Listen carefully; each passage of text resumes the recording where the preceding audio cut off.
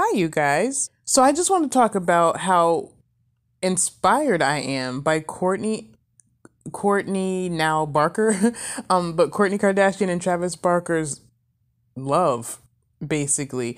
Um, I probably wouldn't care at all if I hadn't been watching Hulu, and watching their show. And you guys don't judge me. You know I'm just sitting here doing nothing all day. So, I was watching that show and Kourtney deserves this. Like anybody who's at least been not following, but at least you've not been under a rock. Um, Her ex Scott he was really a disick.